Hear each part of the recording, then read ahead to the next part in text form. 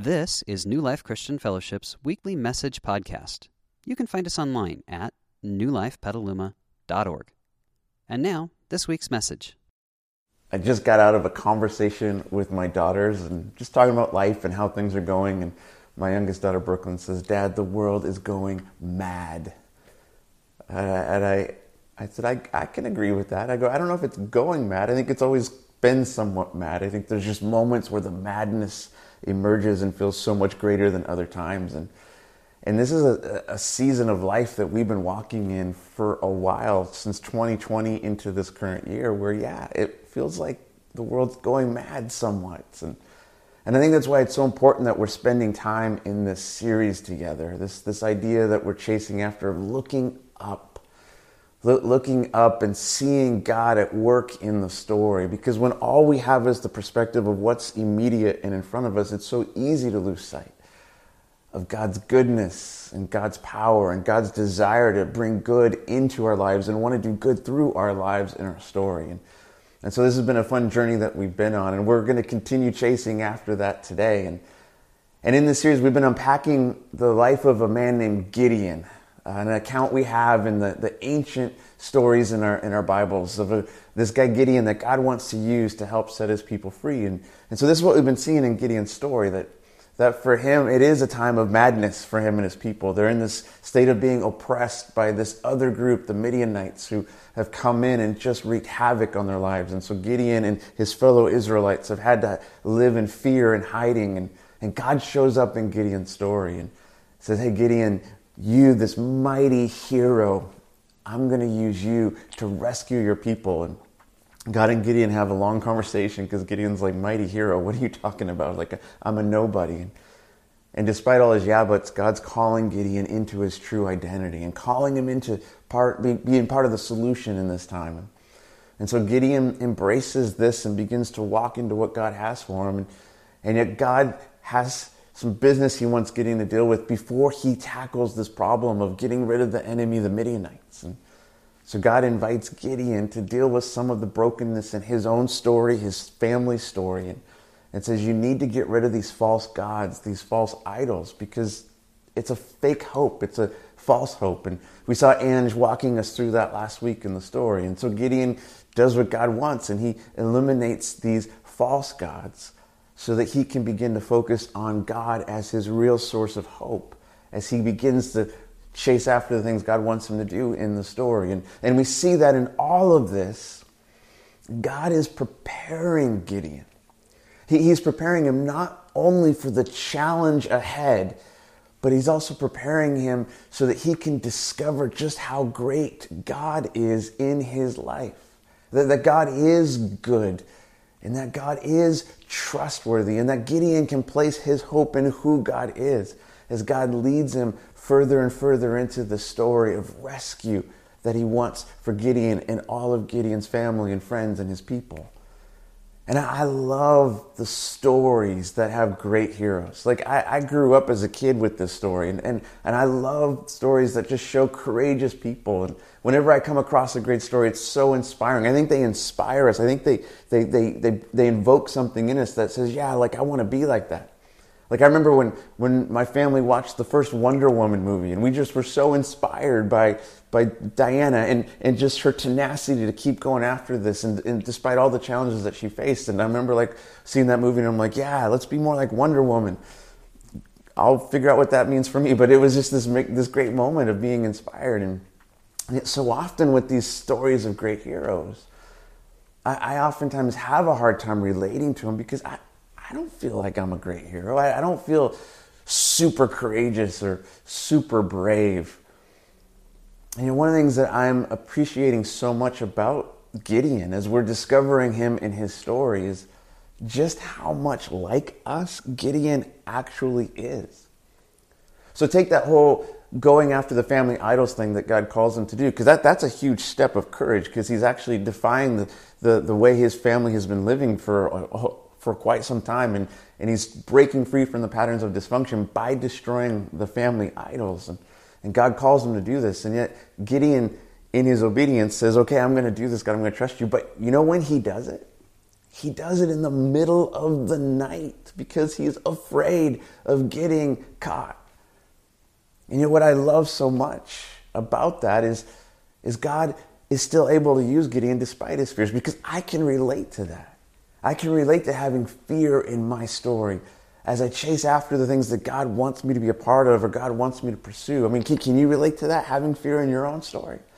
And what we see is that God is still able and willing and actually desires to use Gideon, even though he has fears. And I think there's something important to grab on to that for us, that maybe stepping into the story God has for us, maybe having great courage, maybe having great faith is not found in the absence of our fears.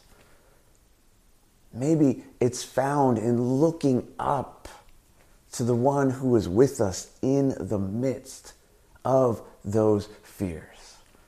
And as we let God guide us and lead us, we gain a greater perspective that gives us the confidence to step into the story God wants to tell in our lives. And this is what we see going on with Gideon time and time again. So let's jump back into his story and see what happens today and see how it can connect to our lives and what we're wrestling with and facing in our own life today.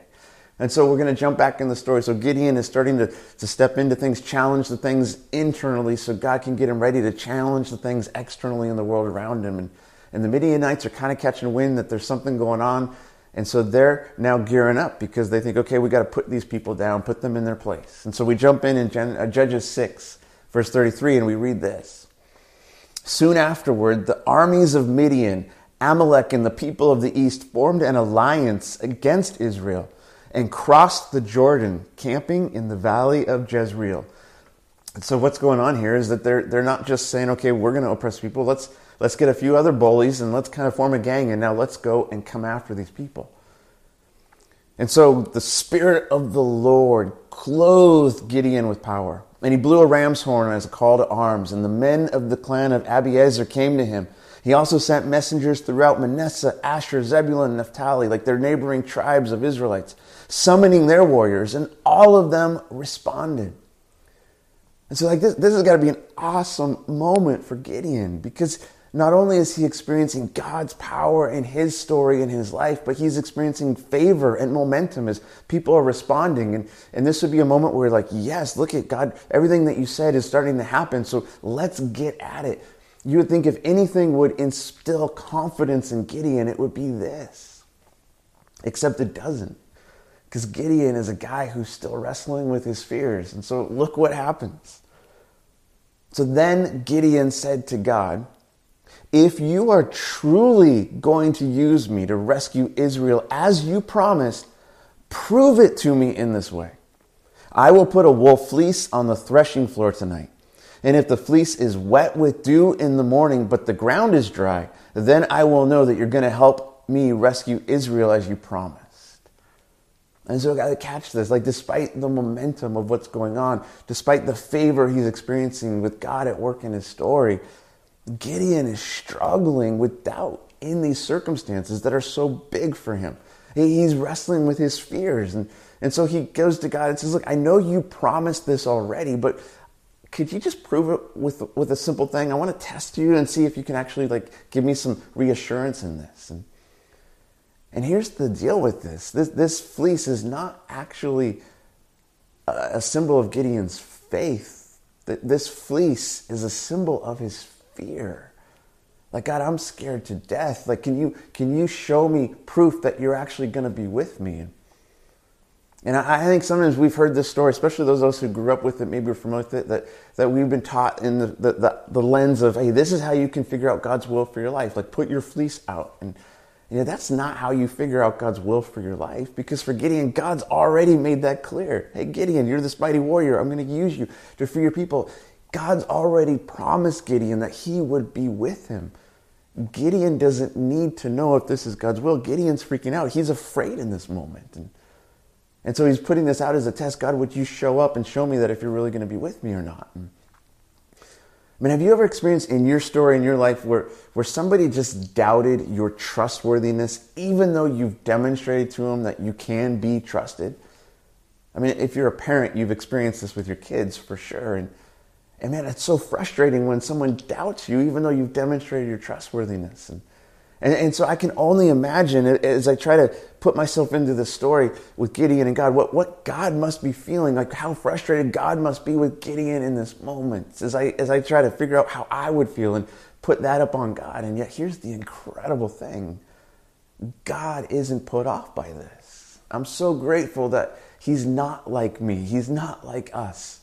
He's so much better and he's so good to us. And so God meets Gideon with his request, and this is what we see. I love how God responds.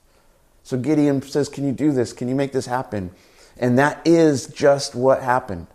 When Gideon got up early the next morning, he squeezed the fleece and wrung out a whole bowl full of water. And so God meets Gideon in his fear and gives him what he needs. And so you think this would be enough for Gideon, except it's not, because he goes on and asks for one more thing. And so then Gideon said to God, please don't be angry with me, but let me make one more request. Let me use the fleece for one more test. This time, let the fleece remain dry while the ground around it is wet with dew. Okay, so can you see this? Here it is again. Like, God, like, thanks for giving me what I need, but like, I'm still unsure. I'm still afraid. I don't know if I can do it. His confidence is crumbling.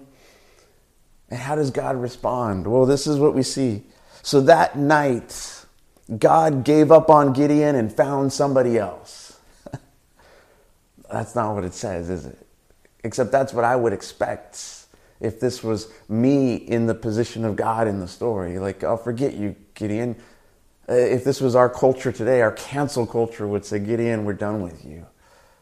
But not God, because God is gracious and kind and good and gentle. Look what it says. So that night God did as Gideon asked. And the fleece was dry in the morning, but the ground was covered with dew. And I love seeing this dynamic here. I love how kind and gracious and gentle God is with Gideon. And God meets him in the midst of his fears. And he gives Gideon exactly what he needs so Gideon can still chase after this incredible adventure that God's calling him into. You know, when I think about the story, and I think about Gideon wrestling with his fears in the midst of his circumstances, I can relate to that. I mean, how about you? I mean, have you ever wrestled with your own fears, even in the midst of God at work in your story, and you can see God showing up at times in your story, but you still find yourself afraid? That's so easy to do, isn't it? Because maybe like Gideon, like God has shown up in your story, and he's invited you into something, or he's inviting you into something that he wants you to be a part of, and yet as you're chasing after that, the circumstances of life are welling up, and it's very easy to lose sight of what God's doing and be overwhelmed by those circumstances. Like, it's been 10 plus months since we've been sheltered in place. And I don't know how you're doing in your context, but man, it can be hard, can't it? And in the relationships that some of us are sheltered in, like some of us are with our spouses or with our kids, or we're just trying to figure that out. And God, you've called me into this to be a part of this family, and it's a great calling on my life, but it's hard. It's hard right now. And you're wondering, God, I don't know, like, will we make it through this? Or maybe God has got you into a job situation that once upon a time you would have said, this feels like a calling on my life, and I so want to embrace this, but not in the wild west of COVID. I mean, my heart continually goes out for every single teacher right now, because you've embraced this not for a paycheck, but you've embraced this because you believe in investing in the future generations, and yet this is not how you thought you would be able to teach, and the struggles and the challenges. And it can be maddening, it can be scary, it can be tough. Can you relate to that in your life in some way? Because I can. Do you know that just this past week, it was the 1 year mark for Christy and myself and our family for when we moved to Petaluma, to Sonoma County, to step in this adventure of being church with you. That's just crazy to me. A whole year has gone by. And yet it feels like it's only been 8 weeks that we actually got to be with you. And there's so much challenge and struggle in that. Like there's times I'm wrestling with this journey and saying, God, like I know you've called me into this and I want to embrace the role, but it's hard. And if I'm going to be honest, there's times where I'm seriously freaked out. Like, will this work? How will we get through this? And I'm wrestling with that. And see, the fear is real, isn't it? When the circumstances well up. And that's the thing that fear does in our life. That fear causes us to focus on what we think is biggest in our life, whether it is the circumstance or the struggle or the challenge we're facing. Which is why when we can find faith, it's so powerful. Faith, our ability to trust God. Because when faith shows up, faith enables us to look up beyond the fears to God who's with us, to God who is bigger. And so how do we find faith in the midst of our fears? How do we look up and see that God is at work even in the midst of the challenge and the struggles that we're facing? And see, I think there's a couple of things we can learn from Gideon's story that can help us when we're in that place, when we're wrestling with our fears, wondering, God, how do I find faith in this moment? And so let's unpack these together. And so I think one of the things that we see in Gideon's story that can be helpful for us when we're trying to find faith in the face of our fears is this. Ask for what you need. See, this is what God is doing with Gideon, and this is what Gideon does with God. Hey, God, I'm freaking out. I know you've promised me some really great things. I know you've already committed to me, but I'm freaking out. And so can you help me? Can you give me what I need? And again, I love how gracious God is to meet Gideon where he's at. God's not put off by his fears. God meets him and gives him what he needs so he can move past his fears. And so I think there's something beautiful in that. See, I don't think God is looking for us to impress him as if we got to perform and live up to something. I don't think God's looking for us to, hey, God, look how awesome I am. No, I think what God wants is for us to press into him, to come to him and say, God, I need you.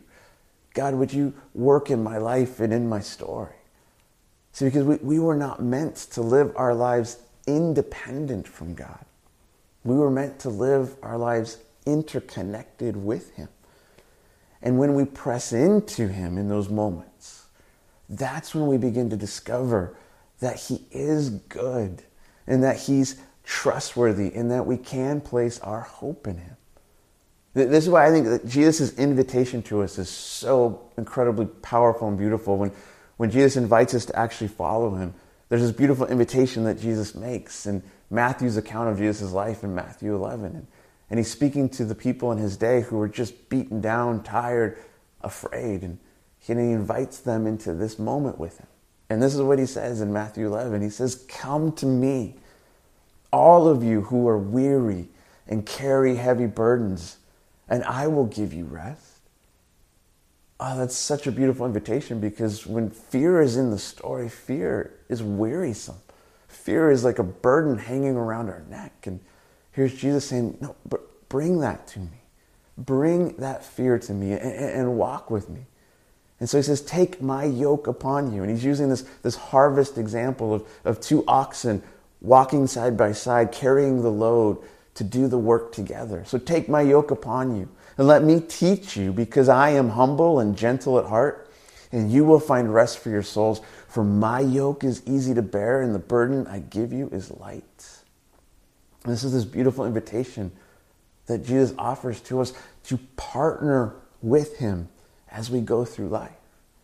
And that's the hope that we have, that whatever God calls us into, we're not called to do it on our own, that Jesus is in the story now. He's a part of our life, and he's the one saying, now walk with me, and together we will get it done. Together we will do this thing that is set in front of you. I will give you the love you need for the difficult people in your life. I will give you the patience you need to make it through this season. I will empower you, my Spirit at work within you, to do the things I'm calling you into. You are not alone. I am with you. Oh, that's so hope-giving as we walk in this life, which means that we can ask for what we need because he's on our side and he's for us. And And as we do that, as we begin to ask for what we need, we develop the habits of looking up beyond our circumstances as we invite him to help us, as we invite him to work in our lives. And over time, what begins to happen is we build this track record with Jesus and God at work in our story. That means that when the fear surfaces, yes, the fear is real, but I know that God is in my story too. And I've seen him work in my life in the past. And so I'm holding on to that hope. And in the face of fear, God, give me what I need. Jesus, show up in my story. Even when the fears flare up, I know I'm not alone. And that's one of the ways that we find faith in the midst of our fears, is that we ask for the help that we need, looking up to God to meet us, trusting that he's good, that he's not put off by that request, but he's like, yes, press into me. And then as we begin to do that, as our faith begins to develop, it gives us confidence to act. And so we begin to see this in Gideon's story as well, but we can begin to act in confidence in God. And see, that's an important clarification when we talk about this concept of confidence. Because there's a world of difference between simply living from a place of self-confidence and beginning to live in a place of God confidence. My confidence is in him. So there's nothing wrong with self-confidence. I mean, I think as we begin to get healthy in life, we have a healthy confidence. But if all we're doing is living from a place of self-confidence, that there's kind of the challenge of that is that you and I will become the ultimate limit of what we'll do in life. So on your best day, when you have a good day and your confidence is strong, you can still only go so far as where you're able to take yourself. But then on your worst day, when your confidence is crumbling, more often than not, you'll step back and not enter into the things that are in front of you. And see, what God wants to invite us into is to live life with him, look up to him and see him at work in our story and have a sense of confidence in him and the power of God confidence in life. Is that God will often take us beyond our limitations into greater things that require us to look up to him so we can be a part of them. There will be moments in your life where you will come to the edge of yourself. And it's in those moments that we look up and say, God, help me. God, be a part of my story. God, give me what I need so that I can do something incredible because you're at work in my life. And see, self-confidence alone can only take us so far, but God confidence will take us beyond the limits of ourselves into the things that God wants to invite us into. And in those moments, there is fear, absolutely.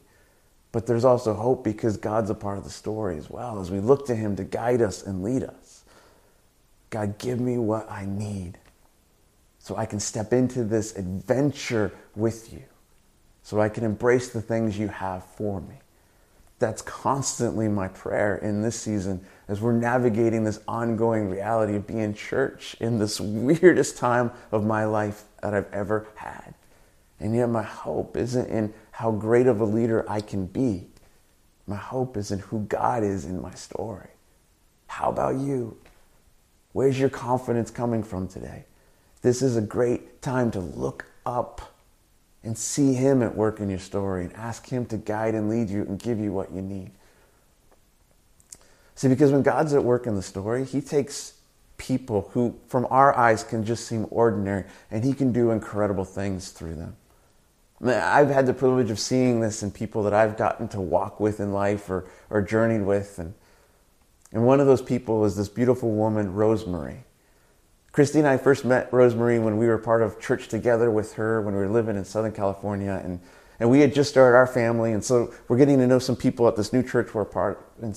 And someone's like, hey, if you ever need a babysitter, you need to have Rosemary watch your kids. And so we're like, okay, cool. And so we met Rosemary for the first time. And I'm like, what are they talking about? Because Rosemary is this sweet older woman, like in her late 70s. And she's small and frail. And I'm thinking, she's not going to even be able to pick up our girls, let alone watch them. Like, what was this recommendation all about? And yet, as we got to know Rosemary and her story, we began to learn some incredible things about her. That she was a pediatrician nurse, and So she was an expert in kids, and she still served and volunteered at the hospital even though she was long retired. And in her story, she had become a widow, and that was a devastating moment for her, but it didn't define her. And she began to see that God still had life for her to contribute to. And so she continued pressing on the other side of that loss in her story. And as we got to know Rosemary, we got to see that God was doing amazing things in her life, that this was a strong woman who was looking up to God to work in her life. And so one of the cool things about Rosemary is that she was on a ministry team that would do eye care for people in Mexico. So she would go down into Mexico regularly with the team and just do free eye clinics for people that needed it. And as they were down there, they began to hear of people in a prison nearby that needed help, and they earned favor and were allowed by the prison guards to come in. Rosemary would go into the scariest of Mexican prisons and minister eye care to hardened cartel criminals who would oftentimes break down crying in her arms because she was so loving towards them. What is that? Like, are you kidding me? Yes, you can watch my kids. Can I be like you? See, because from the eyes of the world, we would look at Rosemary and say, oh, there's no way. But Rosemary didn't settle for the eyes of the world. Rosemary would look up and say, God, you tell me who I am. And God, what do you still have for me? Because I'm going to chase after it. And see, Rosemary, like Gideon, was a mighty hero because she was letting God lead her in her story. And see, I think that can be true for you. I think that can be true for me because God's at work in our lives. And God's at work in each of our stories. And so don't let fear limit what you will let God do in your life. Don't let fear limit what you will let God do through your life. Because there are people who will need you to say yes. Say yes in the face of your fears. Yes, God, I know you're with me. Yes, God, I know you're going to do a work in my life. And so, yes, I'm afraid, but I see you and I see that you're bigger. So let's chase this thing together. There will be people in your family that will need you to do that. People in your city. People that will need us to walk into their life with the confidence of God so we can bring His goodness to them. And so as we tackle this year, New Life, let's let God lead us into what He's doing through us. And let's look up and see what He has for us. Because it's a new day. And God is meeting us and leading us and calling us into the great adventure with Him. We hope you enjoyed this week's message. You can find more information about New Life, including contact information, at newlifepetaluma.org. Thanks for listening.